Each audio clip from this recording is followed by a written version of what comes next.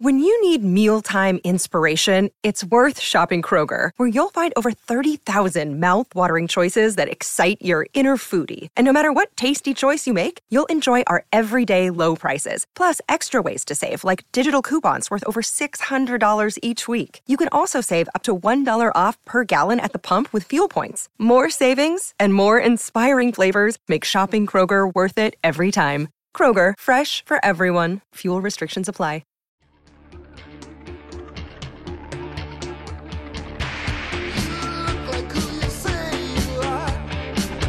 Hello, Tech fans, and welcome into the latest edition of the Tech Sideline podcast with a little thug by ZZ Top. Welcome aboard, and hope your week is off to a good one after that fantastic 24-3 win for Virginia Tech over Florida State on Monday night. Again, this is the Tech Sideline podcast originating from the TSL offices in Blacksburg. I'm your host, Evan Hughes. Pleased to be joined by the Tech Sideline founder, Will Stewart, and managing editor, Chris Coleman. Guys, Virginia Tech off to a 1-0 start. Who saw that coming? Well, if you read our game preview, you know that neither one of us predicted that. So, you can – I also freely told people – before the game, listen, I have no idea what's going to happen. I just think that Florida State's going to make some explosive plays, and that's going to be the difference in the game. And, and we can get into that in more depth. That's just not the way it unfolded. Tech did a great job. Yeah, I thought it was a dead even matchup with the exception of the Florida State running backs who are known to generate big plays. And they generated a couple of big plays against Virginia Tech. Kalon LeBourne on that pass play, I believe, where he reversed field, and then obviously Cam Akers, the 85-yard run. But neither of those plays went for touchdowns, and the Tech defense was able to get stops on those drives. Virginia Tech 1-0. More importantly, are you guys feeling 1-0 this week? Yeah, as I always joke, in times like this, business has been good. It's people get excited and they pile into the website and they're like, "Yeah, I'll renew my subscription. Sure. Oh, maybe I'll sign up for that website. Yeah, I'll do it now. Woohoo! We beat Florida State." So, from that standpoint, yeah, I'm definitely feeling 1-0. Yeah, I think so. I'm actually kind of glad it's a short week, to be honest with you. I'm ready to play. I'm ready to see the team play again. And I'm feeling 1-0 as well because this podcast has gained over 2,000 listeners each of the first two episodes this week. So thanks so much for tuning in. We appreciate the support, Hokie Nation. So, by the way, let's address a technical note before we really get into the meat of things here. We have had some feedback from listeners that Evan and I sound great, and Chris sounds like he's talking out of the bottom of a barrel. With a little bit of communicating with our listeners, what we've been able to figure out is if you listen through your phone, on the app, or through the browser, or you listen on your computer, you're listening through headphones or earbuds, everybody sounds great. If you're Bluetoothing it in your car, we all sound great. It appears that if you are just listening through your tiny little phone speaker that, again, Evan and I sound fine, but Chris sounds like he's shouting from another room. So listen through speakers. Plug those speakers into your phone and you should be fine. Yeah, I mean, this is a technical issue that we do eventually have to get worked out, but for the time being, yeah, stick some earbuds in or headphones on. It should be fine. So we've got a lot to get to today. We're going to talk about the Florida State win, of course, talk about some players that stood out. We'll preview William & Mary. Plus, we do have the Tech Sideline poll questions of the week. We had two for this week. We'll get to the poll questions and the questions you have for Will and Chris a little bit later in the podcast. But first off, as we're going to do for every podcast, for every week, you have to go look at Will's Twitter bio and see what clues we'll give in the beginning of what movie is in the bio. So, Will, what do we have this week? I've been actually going with song quotes lately. Songs, okay. So, again, it's at Will Stewart TSL, and Stewart is Stewart. And, Evan, you read this week's lyric. Turn off your mind, relax, and float downstream. Now, that is, if you are a fan of the band that used that lyric, then you know it, and it's actually not hard for you. But there's a story behind that, so we'll get to that at the end of the podcast. So see if you can identify that, and I'll tell you how I came to learn of that lyric and where I first heard it. I think it's interesting, so we'll see if you guys think it's interesting. No, see, that's what I did on Sunday, and I got badly sunburned. And during big plays on Monday night's game, people kept smacking me on the back or smacking me on my chest. And I'm like, no, stop. I don't want to celebrate that way right now. Was it a relaxing weekend for you, Chris? Because you were here. You got to see all the action. I was out of town, actually. But I watched college football most of the day on Saturday. And but, yeah, it was a good time. Well, this week and every week, the Tech Sideline podcast is presented by the Fisher Law Firm, Virginia's trusted DUI and traffic defense firm dedicated to defending individuals charged with traffic-related offenses. From their offices in Blacksburg and Roanoke, the Fisher Law Firm handles cases throughout the Commonwealth of Virginia. To date, the firm has defended more than 15,000 people charged with moving violations. For a free consultation, call anytime, day or evening, toll-free at 1-800-680-7031 or email them at info@fisherlegal.com. All right, diving right into the 24-3 win for Virginia Tech on Labor Day night. Will, you were there. When you look at this game a couple days removed, what sticks out to you most about the Hokies' performance? I think, first of all, let's see. We're Wednesday, 2 o'clock we're recording this. I didn't get back from Tallahassee. I drove down and drove back with our photographer, Ivan Morozov, Russian Hokie, and with a good friend of mine, Richie Davis, who I've known since I was about 5 years old. And Richie, by the way, was on Sirius XM ESPNU radio on game day. He called in and eventually got on, and he made sure to slip a TechSideline.com promo in there while he was talking to Mark Packer. And on the drive back yesterday, Packer started his show by mentioning that Richie had called in.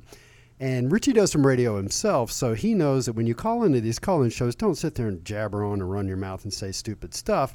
He turned it over to Packer. After saying a little bit, he said, "So, Mark, what do you think Virginia Tech has to do to win this game?" And, of course, I wasn't listening to the radio. I was just hearing Richie talk on his phone. But Mark started off his show the next day saying, "Yeah, we had a caller yesterday, a Tech fan named Richie. I wrote it down." And so if you ever call in, now the flip side of that was it's a 600-mile drive, and some Bama fan called in, and he probably talked for about 510 of the 600 miles. I'm joking, of course. But so, folks, if you ever call in, it's the radio host show. Give him something to talk about.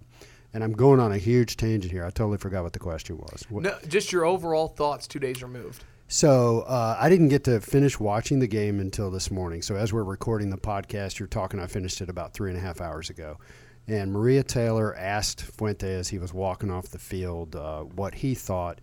And she brought up that he had said early on that he wanted his kids to not be intimidated by the moment or whatever.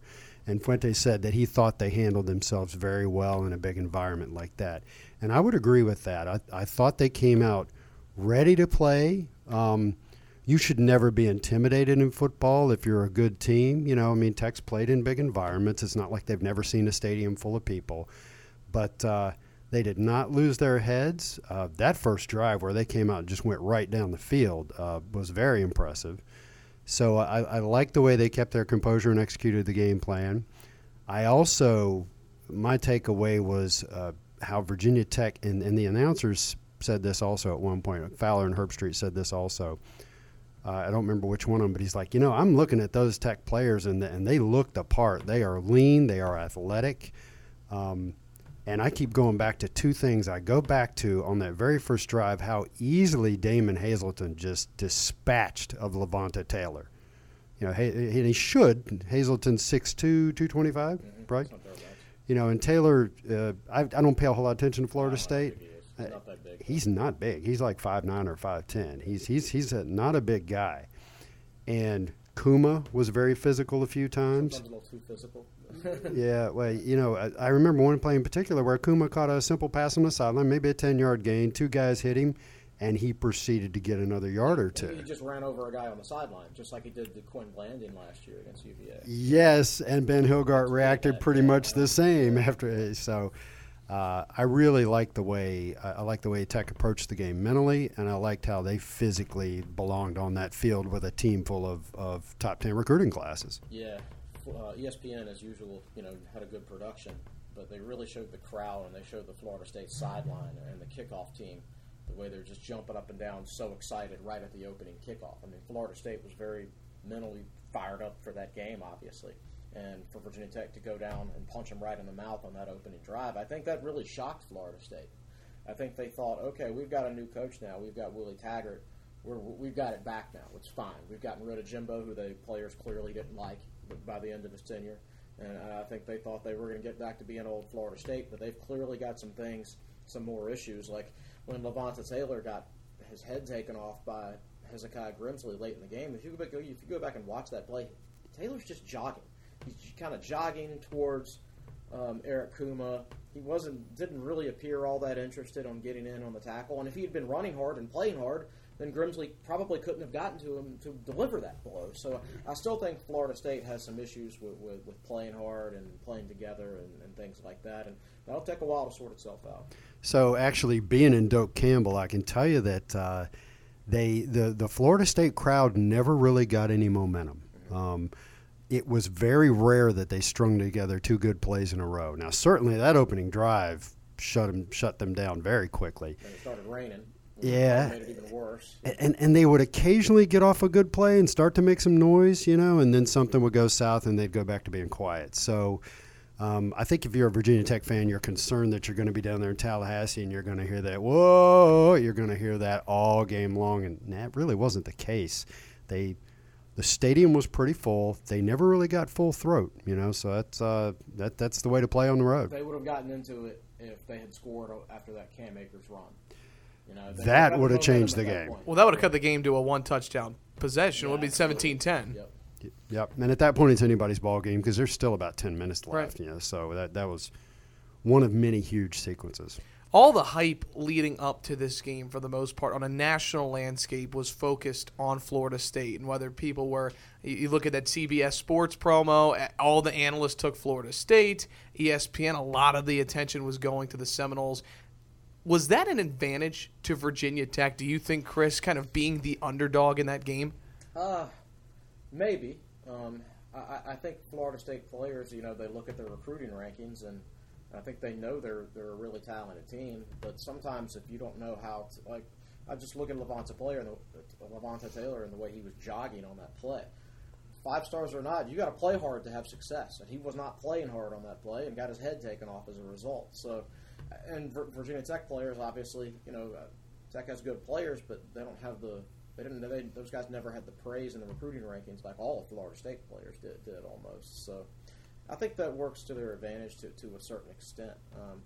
But really, I think Justin Fuente has had 3 years now to build up the mentality of the team, and I thought that mentality was on display the other night. I mean, and we saw a lot of good play from guys that he recruited. Mm-hmm. I mean, Caleb Farley, ACC Defensive Back of the Week, was a Justin Fuente recruit. Richard Ashby, ACC Linebacker of the Week, was a Justin Fuente recruit. I thought Dylan Rivers played pretty well. Justin Fuente recruit. Trey Turner comes up with a big catch. Justin Fuente recruit. So I think we're starting to see more and more of those guys make their mark on the program. When you're a program like Virginia Tech, and Virginia Tech has been historically good but not great, last 20 or 25 years. You ask, did being perceived as the underdog, was that to their advantage? I think what was to their advantage was they had a darn good game plan, and they went out and executed it. And confidence is a thing that it can, in some cases, it can leave you easily. If you believe in what you're doing and you've bought in and you feel good about what you're going to do out there on the field, you play that way. And again, got to give credit to my buddy Richie, who he's an attorney in Radford now, but shortly after getting out of school, he coached at VMI, he coached at Fork Union, so he's done some coaching, and he did play small college ball. And one of the things he kept saying to me that I think is right on. He said, watch the way Tech is playing. Fuente has got their ear. They have listened to him. This team is together. They're young, but they are trusting each other, and that's just a really impressive effort for such a young team. Confidence. You mentioned confidence, and you're exactly right. Confidence, player morale, player happiness. Not just in football, but in all sports, I think is the most underrated aspect of it. I think any X's and O's game plan, any philosophy, whether you're running a Georgia Tech triple option, the Virginia Tech offense, or the Gulf Coast offense that Willie Taggart runs, or whatever, none of that is necessarily right or wrong. The number one thing you have to do is you have to instill confidence in your players. You have to develop them as a team. You have to keep the morale in that locker room high. I think that's especially important in a sport like baseball when there's 162 games throughout the course of the season. I think the most important thing for a baseball manager is just keeping the morale in the clubhouse high and having your players play with confidence. Your late game relief pitching decisions are important in the playoffs and things like that. But over the course of a regular season, I really think the most important thing in sports is keeping the morale high and having your players buy in and things like that. And I think Fuente is exceptional at that. So for a guy like me who's not a big X's and O's guy, I tend to look for things like when something just is working. To me, the word that comes to mind is chemistry. And I think you're seeing chemistry in this particular game. We'll see how the rest of the season goes. But I did hear an interesting comment over the weekend. I don't know what I was watching and who said it, but somebody said, chemistry in college football is more important than it is in the NFL. Now, I'm not a big NFL guy, so I can't evaluate that part of that statement. But it just struck me, you're right, at that level of college ball where the talent is definitely way up over what you have at high school and little league and all that stuff. Chemistry becomes really important. Perhaps at the pro level where the talent really starts to take over and players move around so much, chemistry isn't such as big a thing. But certainly on Monday night, I thought Tech had a lot of chemistry going. Well, you look in Florida State is the kind of the antithesis of that to a certain extent, I guess. Look how bad they were last year, and every player on that team was part of a top 5 recruiting class. Yeah, they had zero chemistry, no chemistry, and they were not having fun. Well, players that were having chemistry, no question, was the defensive side of the ball. And one of there's so many great moments with Bud Foster and Virginia Tech, but I know in my lifetime that is one game that will forever stick out to me where he just game planned better than anybody on that field. I mean, execution to the guy's standpoint, but what he was able to do, 5 turnovers, and what we've been talking about these last 2 podcasts leading up to this one was how this defense would perform with a totally new look, and Bud Foster just said no problemo. He made it look easy for his guys out there. So one of the things I was thinking, they kept using that lethal simplicity description of Willie Taggart's offense, and I remember thinking, wow, if it's really that simple, I wonder if Bud can make it simple to defend it. And that was a lot of the commentary on Twitter the other night was, he calls his offense lethal simplicity, and Bud calls it simple to defend. It's so. I'm looking at Florida State, and I'm wondering, where are they going to go from here? I know their fans are upset. But I mean, over the course of the next year or 2, are a lot of teams going to have success defending that offense like Virginia Tech did? Because there's a lot of other good defenses out there. So that's something that I'll be keeping an eye on. The fans in the past at Taggart's past schools have said his inability to make in-game adjustments are kind of his undoing as a coach. If his offense is really that simple, then there's not a lot of adjustments you can make anyway. So if you can figure out that offense before the game and get your defense really well prepared for it, then there's nothing Florida State can do about it. That's the way I read it. I don't know. I didn't see Oregon play any last year, and he was at smaller schools before last year, so I've never really watched his teams play. Was not impressed with my first viewing, obviously. Now their talent level on the offensive line is not good. I think when you recruit as many 4- and 5-star players as they do. Not all 4- and 5-star players work out, but most do. But I think they've had some kind of bad luck when it comes to offensive line recruiting, because you'd think recruiting that many highly touted linemen that you'd have 5 guys that worked out, but they haven't. They have a bad offensive line, and that's going to take a couple of years to fix. Yeah. So I know this. You started this off as a conversation about Bud Foster, but just a few random thoughts. I was impressed with the way Tech defended the perimeter. Virginia Tech's speed going in was underrated, and one of the things I was thinking going in was if Florida State gets that explosive play that I was so worried about, does Virginia Tech have the speed in the defensive backfield to make up for it? And certainly on Cam Akers' long run, they did. Now, if Florida State snaps the ball from anywhere from their 20-yard line on, that's a touchdown. But they snapped it from, what was that? I think their 6-yard line or something like that. And you saw the full-out run by Khalil Ladler, who doesn't even have the reputation of being one of the faster guys on the defense. He slowed Akers down a little bit, and Bryce Watts caught him. And Bryce Watts is a sprinting champion from the state of New Jersey. you can make up if you got enough field. You can make up for mistakes that you make on defense, and that certainly happened on that play. Was that Reggie Floyd 2.0? Yeah, something. Oh like yeah, that. absolutely. And Jimmy Williams 2004. Exactly, and old school Tech fans will call it the Torian Gray Award. The Torian Gray and Tiki 1996 Barber against UVA. Exactly right. The thing that stood out to me is I think Virginia Tech did an exceptional job of identifying key reads to recognize what plays were coming. There were so many times when Florida State was running the ball to the outside and the Tech linebackers and safeties were right there, taking the exact right angle. It's like they were basically meeting the Florida State running back at the spot.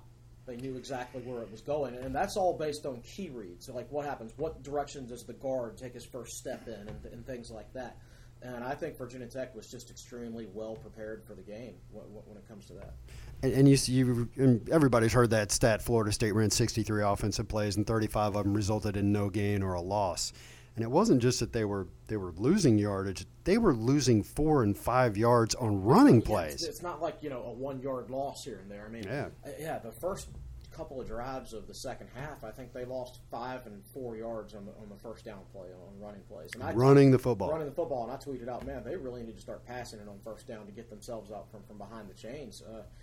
But then they tried that on the third drive, and Tech promptly sacked them inside the 5 yard line. So I don't think anything they could have done in the second half was going to work against Virginia Tech. Well, you mentioned defending the perimeter you thought was a key, and someone who did a great job of that was Caleb Farley. Again, somebody that Hokie fans have been very eager to see play, especially after missing last season due to injury.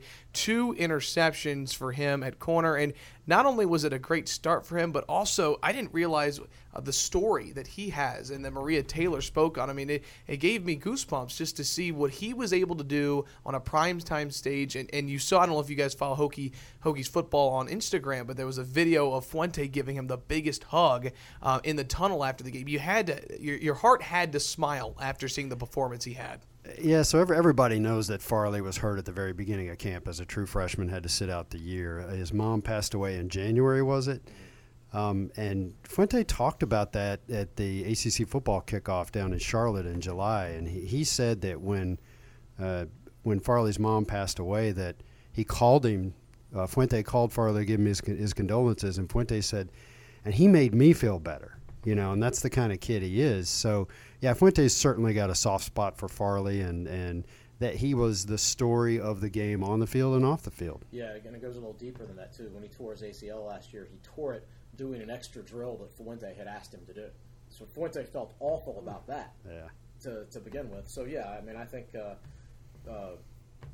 Farley holds a special place in his heart. So that's part of what you're seeing. We've spent a lot of time talking about how this is becoming more and more Fuente's team.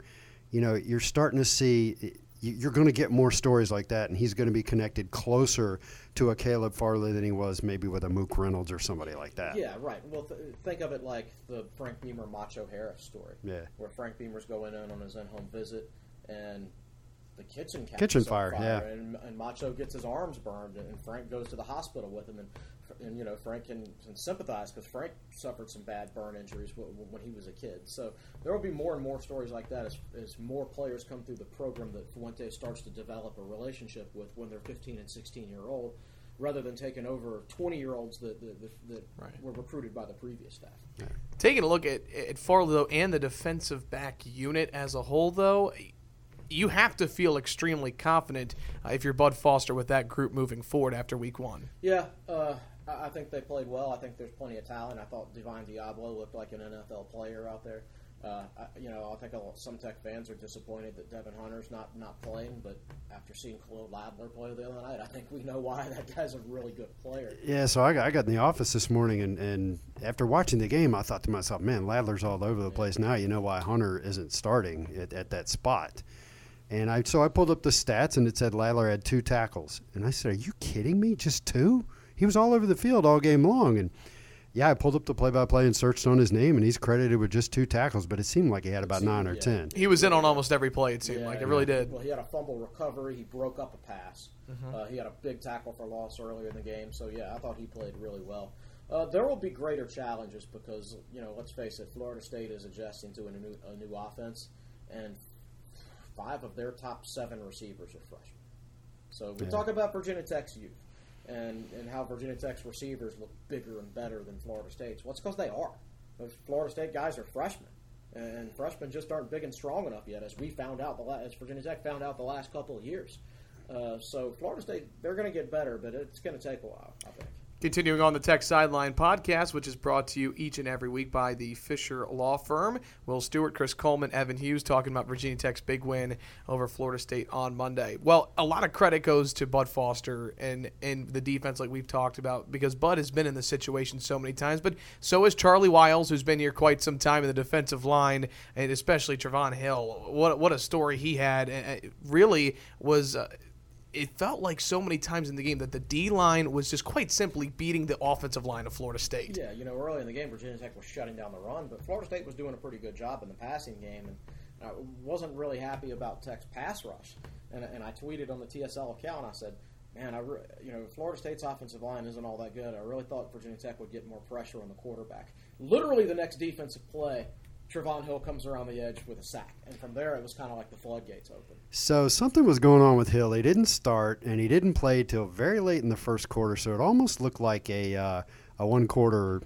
Well, it wasn't. I don't believe it was a suspension. So don't go there? Yeah, the rumor let's go ahead and talk about it now. I don't have a problem talking about it. The rumor the whole summer was that he was going to be suspended. And then I was told sometime over the weekend that there was some kind of an appeal process, and he won it. And I know Virginia Tech practiced with Emmanuel Belmar as the first-team defensive end the entire month of August. And they made mention on the ESPN broadcast of a quote, academic issue getting cleared up late. Well, there you go.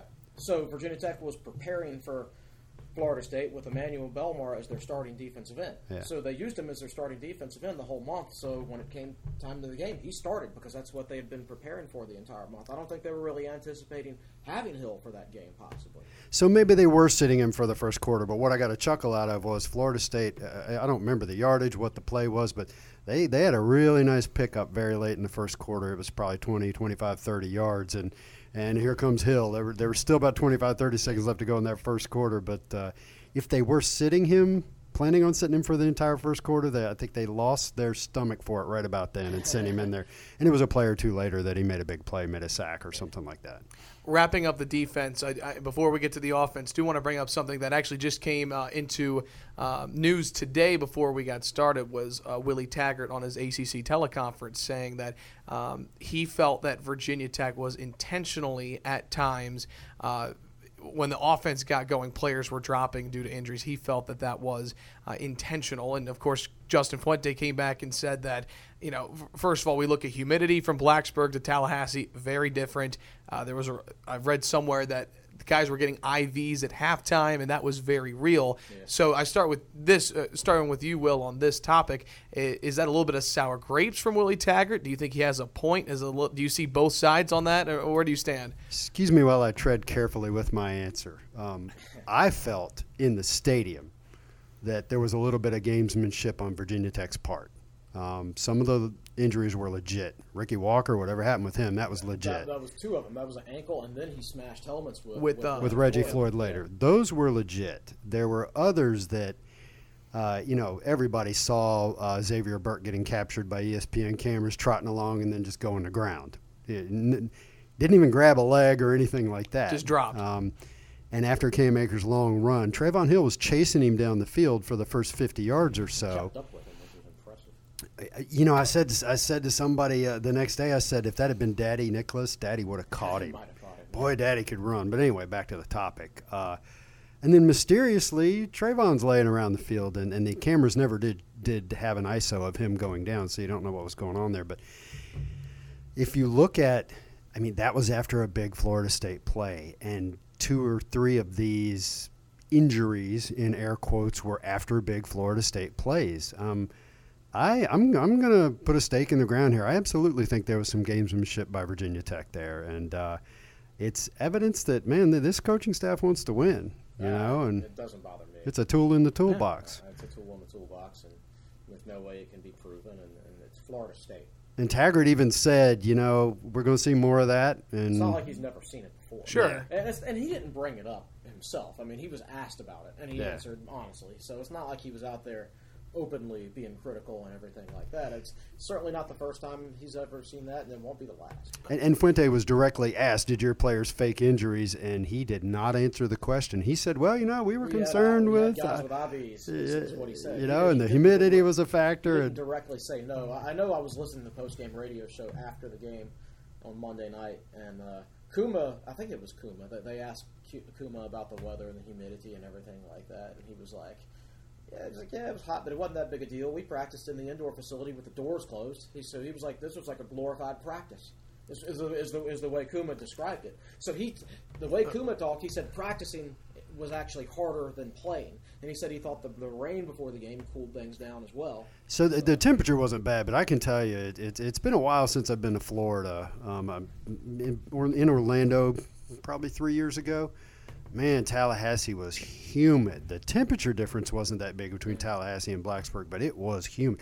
I came out the day after the game, and there was standing water on my car like it had rained the night before, and yeah, we're all used to dew point and stuff like that, and condensation collects, but the temperature never really got below about 78 degrees, and still there's standing water in my car. It is humid down there. Well, it does remind me of this, and I'm going to need your help to fill in the book. Wasn't one of Virginia Tech's first bowl wins, a player went down to get a last-second field goal on against, was it NC State or something? There was some player that went down. We were able to – Tech was out of timeouts and able to kick the game-winning field goal. Oh, yeah, that was absolutely faked. That was the 1986 Peach Bowl, my senior year, and Tech was out of timeouts, and I think it was Maurice Williams who faked an injury. And Maurice just flat told the press later, he's like, it hurt. Somebody tackled me, and it hurt a little bit, and I was getting ready to get up, and the coaches were yelling at me, stay down, stay down. So, yeah, they admitted after that one that was faked. So definitely something to keep an eye on there, Willie Taggart's comments. All right, let's move to the offensive side of the ball. I thought the defense deserved to be talked about first with their 5 turnovers. We saw Josh Jackson 2.0 in his sophomore year. Statistically put up great numbers. You look at some of his final stats, completion percentage was high. He had a couple of big throws. Starting with you, Chris, on this, what signs of improvement did you see in his game from last year to game 1 against Florida State? I thought he did fine. I thought he was really – he really knew where to go with the ball. You never saw him back up there looking confused and throwing into coverage and things like that. I think on the second drive of the game, there were probably a couple throws he'd like to have back, but he also probably should have had or could have had 4 touchdown passes in that game. The second drive, Hazleton didn't quite get his foot down, and then Kuma with the push-off offensive pass interference call when he didn't need to push that guy at all. And the guy was already falling back and everything, and I know Tech fans are like, that shouldn't have been called. He was weak. Yeah, but if you put your hands out as a wide receiver, you have to be smart enough not to do that. You can't do that up around a guy's shoulders or it's going to get called. You have to do it lower around his waist if you do it at all. But in this case, he didn't need to do it because he already had position, and he was 5 or 6 inches taller than that guy, quite frankly. And that was going to be a touchdown pass. So I actually thought Jackson might have gotten cheated out of a couple touchdowns in that game. I thought he missed one. I don't remember which drive it was on, but I think he had Grimsley on a slant right now near the goal line, and Grimsley had inside position, and Josh just missed him. I thought it was interesting that the quarterback running game was not part of the game plan. I think they threw a couple of them in there to try to fool Florida State, and they weren't fooled. The other thing I noticed was that tell me whether or not you agree with this, the offensive line splits for Tech were tight. Those guys, yeah, they were packed in, and man, the perimeter blocking from the tight ends, the tackles, and the wide receivers was phenomenal. Well, Tech did some double teaming of those defensive tackles. If you read Brandon Patterson's article on TSL that was posted, Tech did a lot of double teaming of those defensive tackles at times. So that would make sense if the offensive line was packed in tight to get double teams on both those players. Yeah. The one player I was so excited to look for in year 2 for me was Deshaun McClease. And that first drive, you just got the idea, wow, he could be something special this year. Didn't get the ball as much down the stretch in the game, but I personally felt like it was a solid game 1 performance for McClease kind of leading that running back group. I thought it was your typical McClease performance when he gets 10-plus carries. It was another double-digit carry performance where he averaged 5 yards per carry. But again, it's the same concern. I was reading the Pro Football Focus grades from that game this morning, and he broke 1 tackle on his 13 carries. Yeah. Stephen Peoples broke 4. Peoples isn't as explosive after he breaks his tackle, but he's powerful. But he's powerful. I think McLeese has good vision. He's got better vision than Peoples. I think there's no doubt about it. Peoples, Fuente admits it. He said, he's sees the hole when he goes. He doesn't tippy-toe around waiting for a better hole to open up or anything like that, but sometimes it can be good, sometimes it can be bad. He knows who he is as a player and all that. But I think McLeese has improved his upper body strength. His legs are still skinny. I think they're going to limit his carry. He's not going to be a 20-carry guy because he's not big enough. But I think around 15 carries a game in big games or so is ideal for him. And I thought that was about right the other night. I'd like to see a little more Terrence Wheatley, to be honest. He looked great. I thought the jet sweeps with Wheatley were an interesting wrinkle, and they were also pretty darn successful. I don't know what his stats wound up being, but 2 carries, 22 yards. Yeah, he got around the corner a couple times, and Tech's perimeter blocking was good in this game. Yeah, and that's why I'm sure we'll get to this later, but let's go ahead and get to it right now. The 4th and 1 call from inside the 1-yard line. I would have personally kicked the field goal because it would have made it a 3-score game. Sure. And I didn't think there was any way in the world Florida State was going to be able to score 17 points on Virginia Tech. But you could have talked me into going for it, and I certainly don't think it was a bad decision to go for it. I thought the Florida State defensive tackles, though, were kind of their strength in this game. And one of them pretty much came in almost unblocked, it Christmas seems. Came in. Yeah. And I would have done something on the edge, whether it was a Wheatley or McLeese or something. But Virginia Tech had success running the ball on the edge in this game, and that's where I would have attacked. I would have faked the run into the middle of the line and done that little pop pass to Chris Cunningham or something like that. That's a really hard play to stop. I mean, it was a long one. Where the spot was, that was almost 2 yards. I felt like. Yeah, and you can always slice and dice these decisions, but the bottom line was Fuente's attitude was, if we don't score here, we've got them inside their 1-yard line, and he was right. It stood up. Yeah, and Bradburn had done a great job of continuously penning them deep in their own territory. Oh my gosh, that was coming up a little bit later. Let's bring it up now. Oscar Bradburn, I think, was one of the unsung heroes in this game. What a performance from the Australian punter. It just doesn't make headlines when punters just pin guys inside the 20 over and over and over. That's demoralizing. Every punt was, I don't want to say perfectly executed, but very well executed. And then Florida State contributed to this at one point.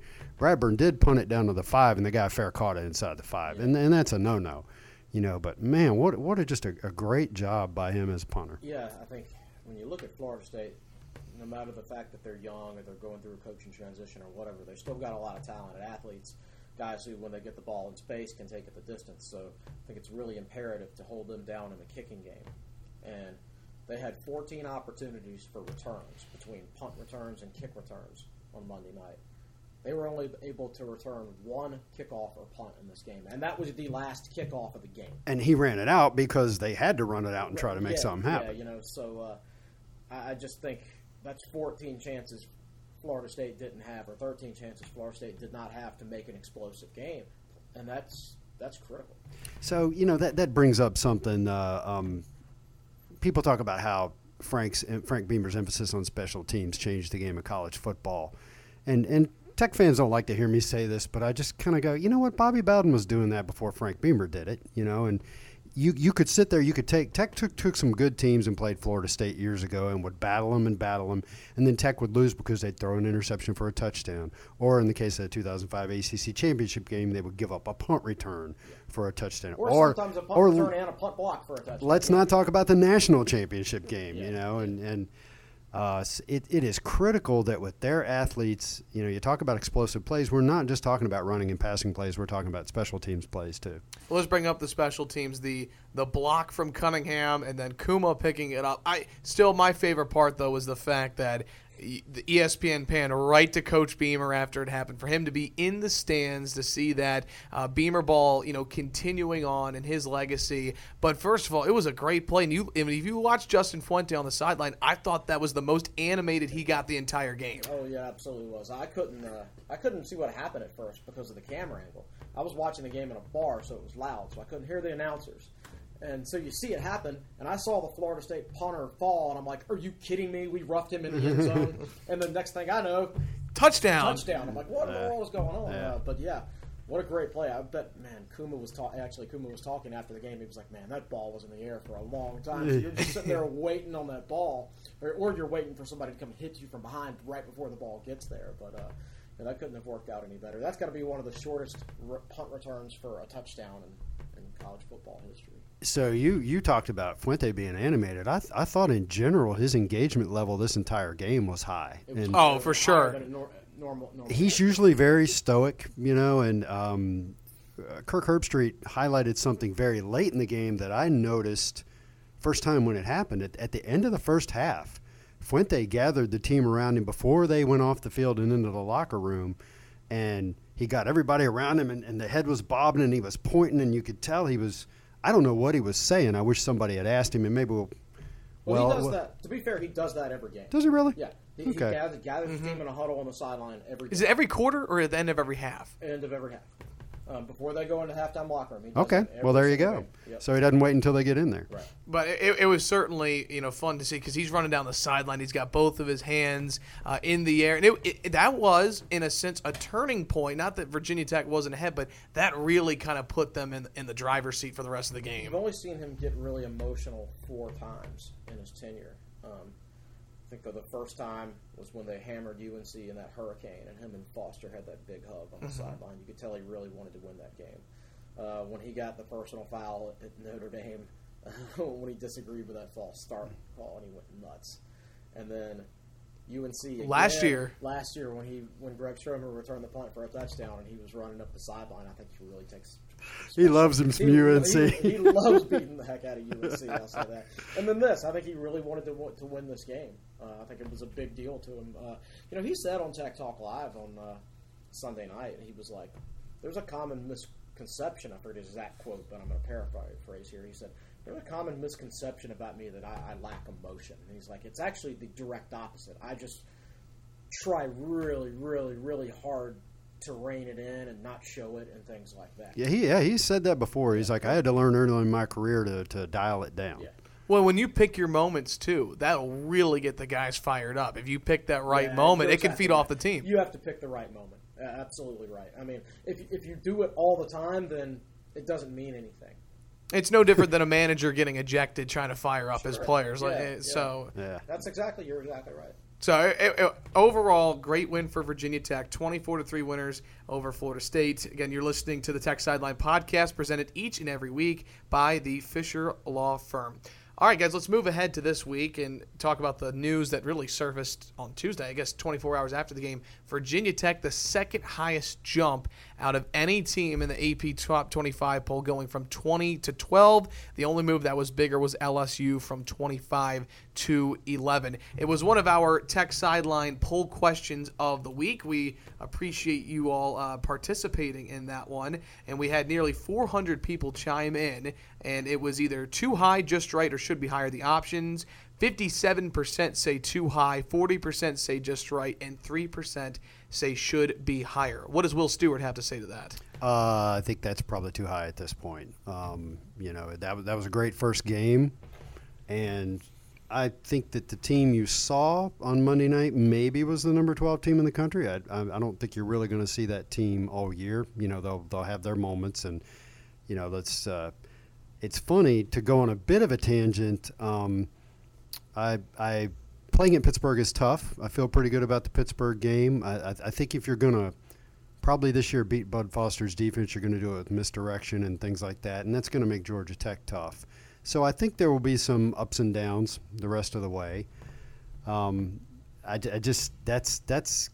really getting up there, and maybe Monday night, that's what you saw. Although the number 12 team in the country, spending the entire third quarter on the other team's side of the field, probably would have scored some points. Yeah. I mean, I think Florida State, I think they've got a good defense. I think Francois, despite the numbers on Monday night, is a good quarterback.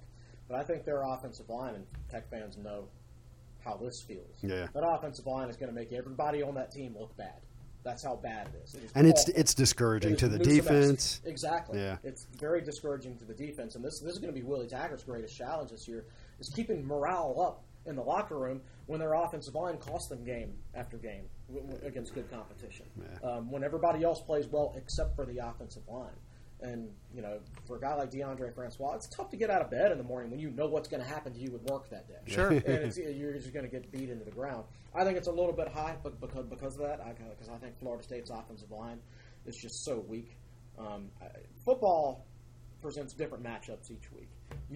I don't think Duke is as good per se as Florida State, but I think they are a tougher matchup for Virginia Tech. I agree with that, yeah. State is. So I don't think that game is going to be Virginia Tech's greatest challenge of September. I think the next 3 games are going to be breezes. I think William & Mary's an FBS team who went 2-9 last year. East Carolina lost to North Carolina A&T at home. Virginia Tech is going to hammer them. Old Dominion, I know Tech fans from the 757 will say, "Oh wait, their fans are going to be fired up to play Virginia Tech at home." Well, they all 20,000. Was it all 20,000 of them, and guess what? They lost to Liberty 52-10 this week. They were picked 6th in their division. They are not good. They are bad. Virginia Tech will steamroll those guys if Virginia Tech shows up with a moderate pulse.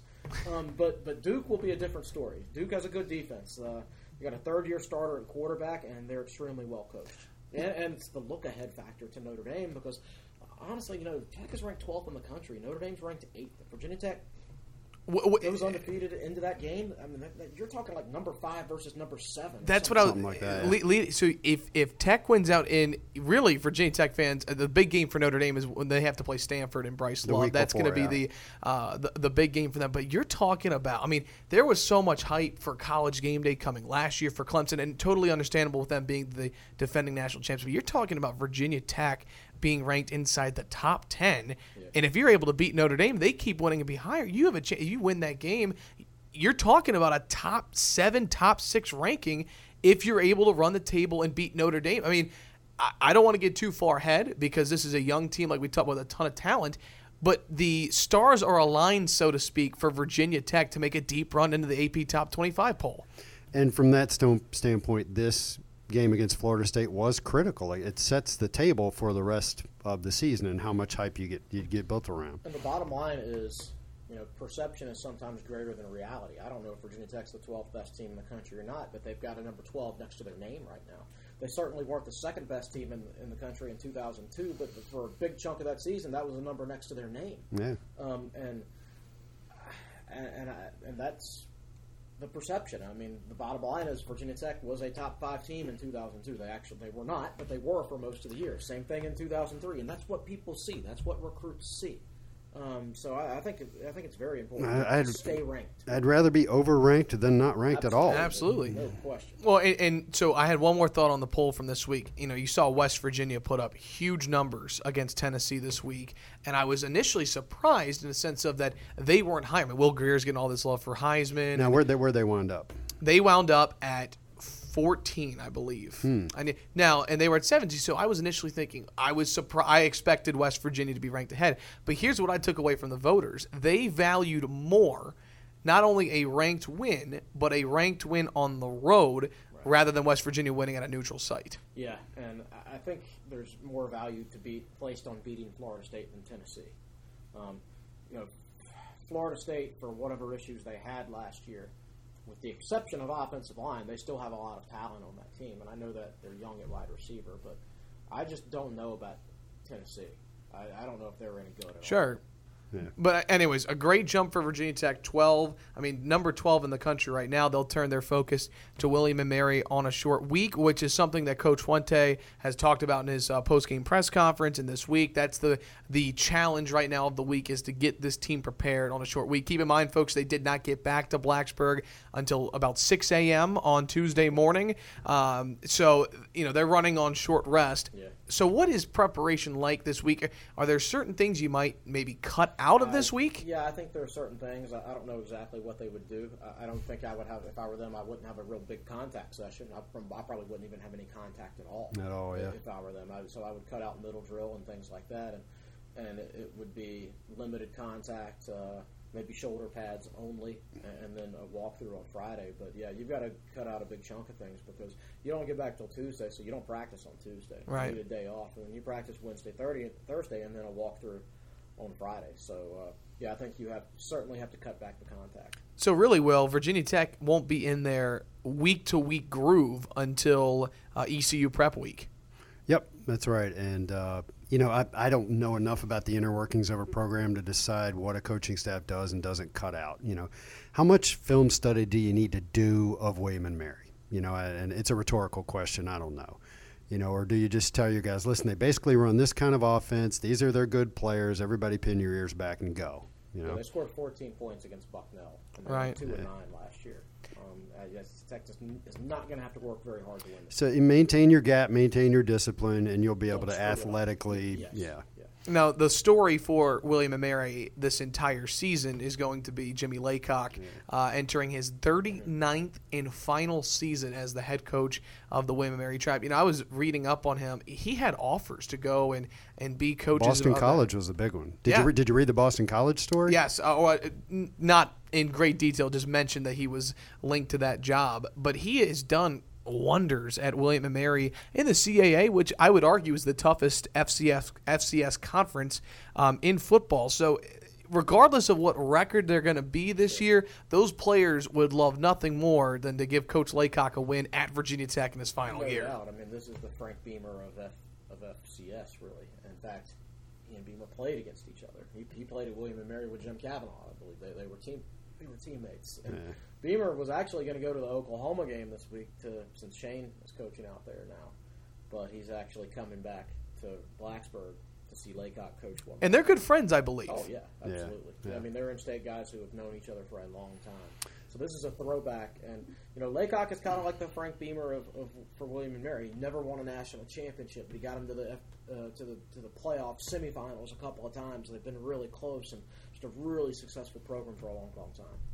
Yeah, and they've started to tail off lately. They didn't win any conference games last year, right? So it's time. He's had a good long career, and it's I'm sure he and Frank will probably see each other this week, and I don't know how much time Laycock will have, but that'll be interesting. I don't want to spend a lot of time on this to see who gets that job when it comes open. If I'm a guy like Steiny, I would love that job. I know Steiny's a JMU grad, so I don't know if that rivalry holds any bearing there. But Steiny's a 757 recruiting expert, and plus if you coach at William and Mary, man, you get to coach really smart guys. Yeah. And I think that would be a really enjoyable job to have as a football coach.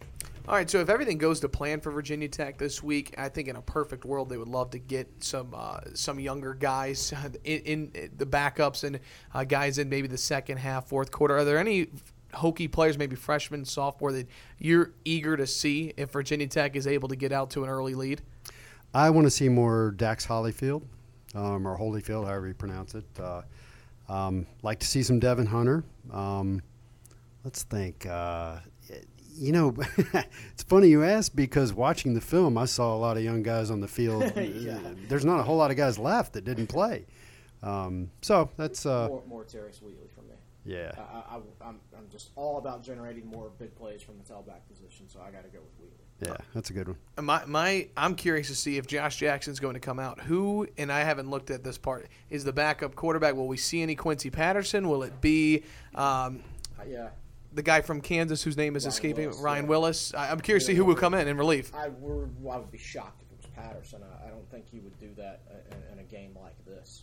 Unless you thought he had a real chance to move up the depth chart and be the backup by the end of the season. I don't think he even traveled to the Florida State game. Really? I asked our photographer to find him and take a picture of him, and he said, I didn't see him. He wasn't there. Interesting. So, if he didn't travel, then they're not going to play him, or at least you wouldn't think. Well, they knew they weren't going to play him against Florida State. Exactly right. So we'll see. I would expect him to be dressed out this weekend. But in a game like this, I think where you anticipate playing your backup quarterback, you want to play the backup quarterback who would take over for Josh Jackson if Jackson got hurt. Yeah. You want to get that guy as many reps as possible. So to me, Quincy Patterson would be a specialized situation as a short yardage read option quarterback against Notre Dame, against Georgia Tech, against Miami in the Tech's biggest games of the year. That's how, if I were going to use him, that's how I would use him. Yeah, so if there's a guy I'd like to see, he's not a young guy, but if there's a guy I'd like to see at least a quarter and a half of Ryan Willis. So he had a great spring game. We'll be definitely interested to see how he does if he gets some playing time this week. All right, winding down the TSL podcast this week, leading up to the William & Mary game. It's presented by the Fisher Law Firm, Virginia's trusted DUI and traffic defense firm.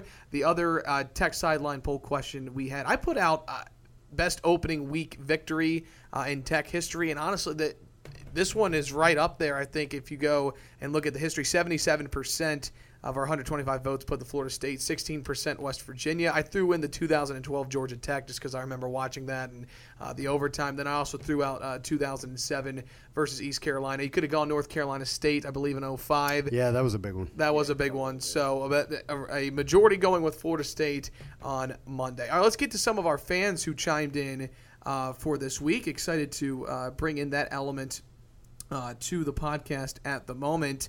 VT Manish says, not really a question, but he just has a statement saying, I'd love to see a piece on our strength coach, Coach Hilgert. That win last night was partly because of his offseason work. Not a question, but he has gotten our young talent ready to play sooner than expected. Hashtag hard, smart, tough, and hashtag grit. Will did a piece.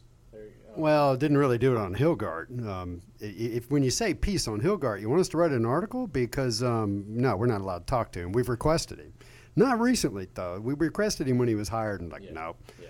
So I did call up a guy named Kyle Caderna who worked under Hilgart at, was it New Mexico he was at? Yeah, I believe it was. Yeah. And Caderna had some interesting comments about Hilgart. But, and just getting how he gets guys to work hard. Yeah, so and how he monitors guys. He looks at them when they don't know he's paying attention to them and what he looks for. Now, you've got a comment that a staffer made to you when Hilgart first started working.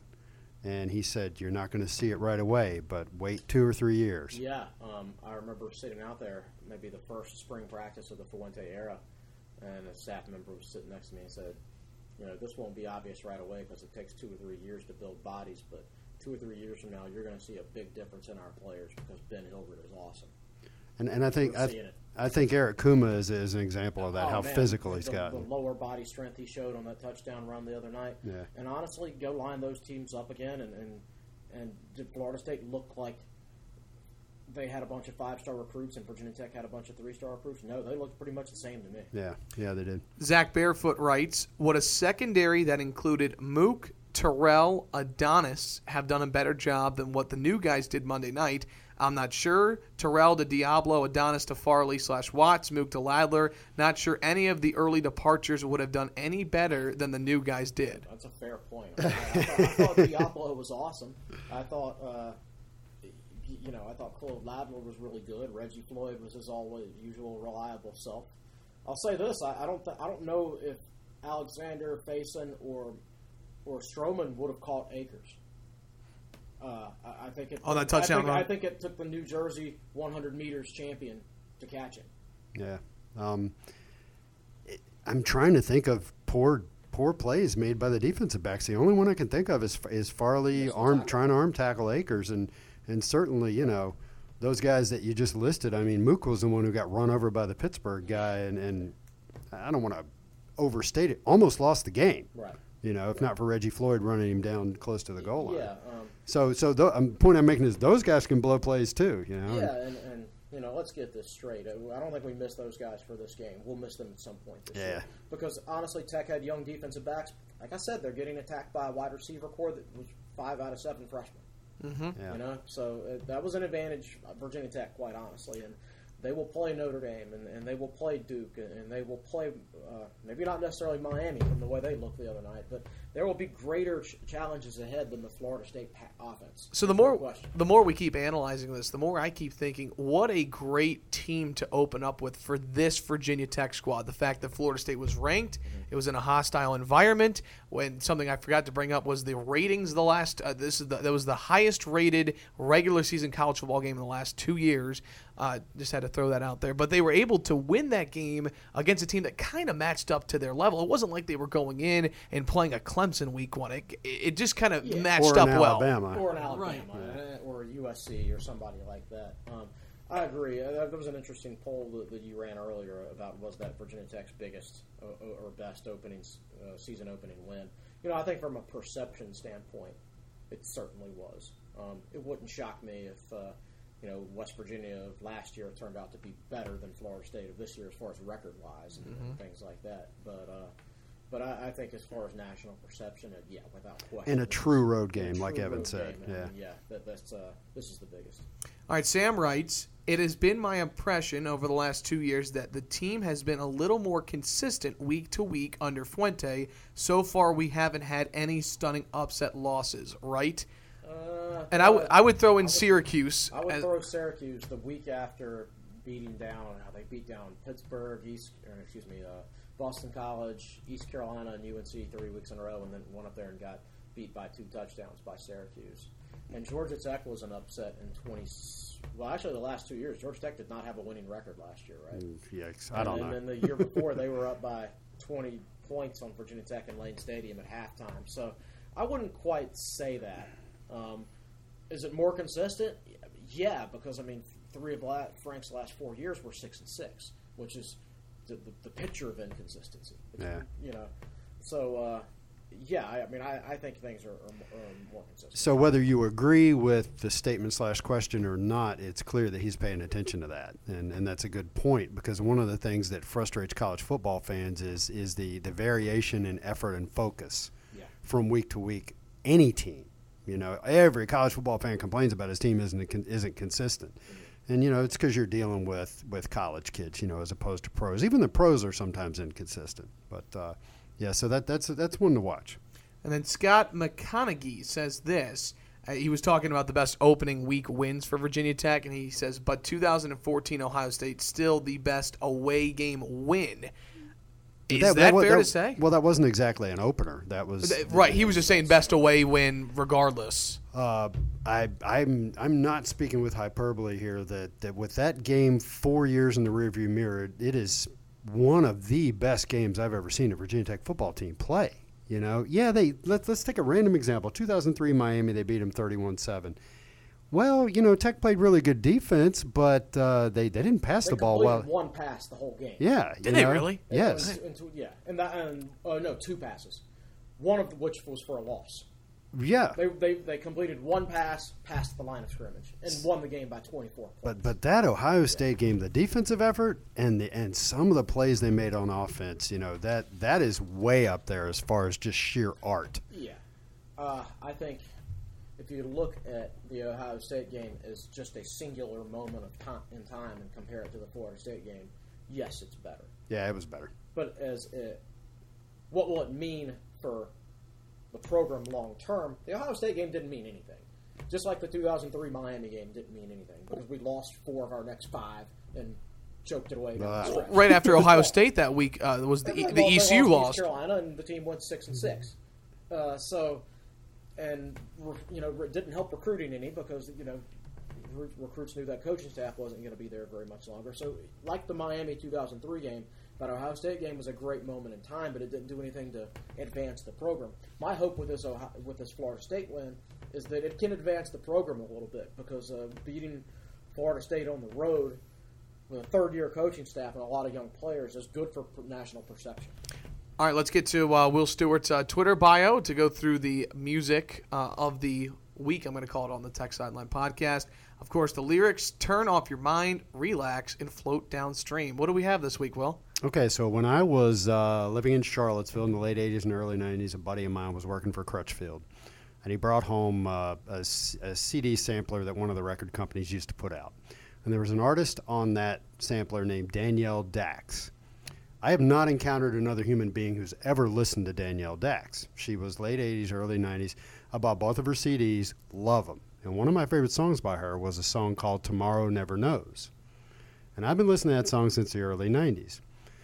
So I'm sitting around and I'm watching, and it includes that lyric, by the way. So I'm sitting around watching Mad Men one night. I was a big Mad Men fan, loved that series. And you're probably talking 2013, 2014, 2015.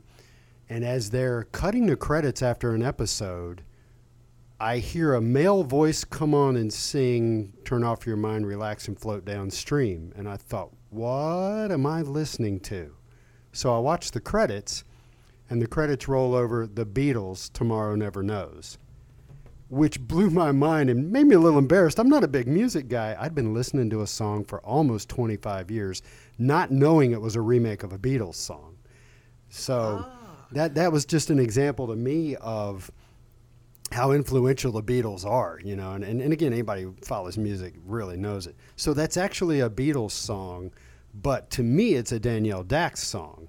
So I go and I look up the song on Wikipedia the other day because I want to be able to talk about it. And yes, they have a section in there about who's covered it. And they list like 8 cover versions, and they don't list Danielle Dax's version. So yes, I know something Wikipedia doesn't know. You should have added it. I don't know. I've never registered myself and gone it. But you're right, I should do. Sometime in my copious amounts of free time when I'm not driving 1,300 miles in 4 days back and forth to Tallahassee, I'll pull up Wikipedia and I'll add that in there. All right, so do you like her version or the Beatles version of it more? Well, I think you're always biased towards the one you hear first. And I'm not familiar enough with the Beatles version because I don't own that album. That is literally my only exposure to it was hearing it at the end of a Mad Men episode. Now, as another sidebar to that caused me to pull up an article and read about that. And, TV shows don't have huge budgets. And if you want to buy a Beatles song for use in a TV show or a movie, it's extremely expensive. So that sample of that song that they closed the credits with on Mad Men was several $100,000. Unbelievable. And it was odd to me because it's not like it added anything to the episode. It was the credits song. But they sprang for it. Matthew Weiner, who was the producer of the show and the key writer, talked AMC into springing several $100,000 to close an episode of Mad Men with a Beatles song. Interesting. So to answer all of you on Twitter who said that's a Beatles song, it is to you, but to me it's a Danielle Dax song. Danielle Dax. And now I'll have to go and listen to the song on my way back to class. Yep. There we go. All right. Well, last thing we'll do before we sign off, a lot of great content on techsideline.com this week. We've got the game preview coming out here shortly. What else on TSL.com this week? Oh, I don't know. My head's spinning. I guess I'll write something for running on Thursday. Tomorrow we'll have a William and Mary preview, our normal Friday Q&A on Friday. And Brendan Patterson has broken down the Florida State game. I haven't had a chance to read it yet. So that's good. It's a short stuff. week for us too. So we're not doing some things we usually do, kind of like the coaching staff. Sure. I'm glad the podcast stayed in the lineup for this week. The podcast will always be in the lineup.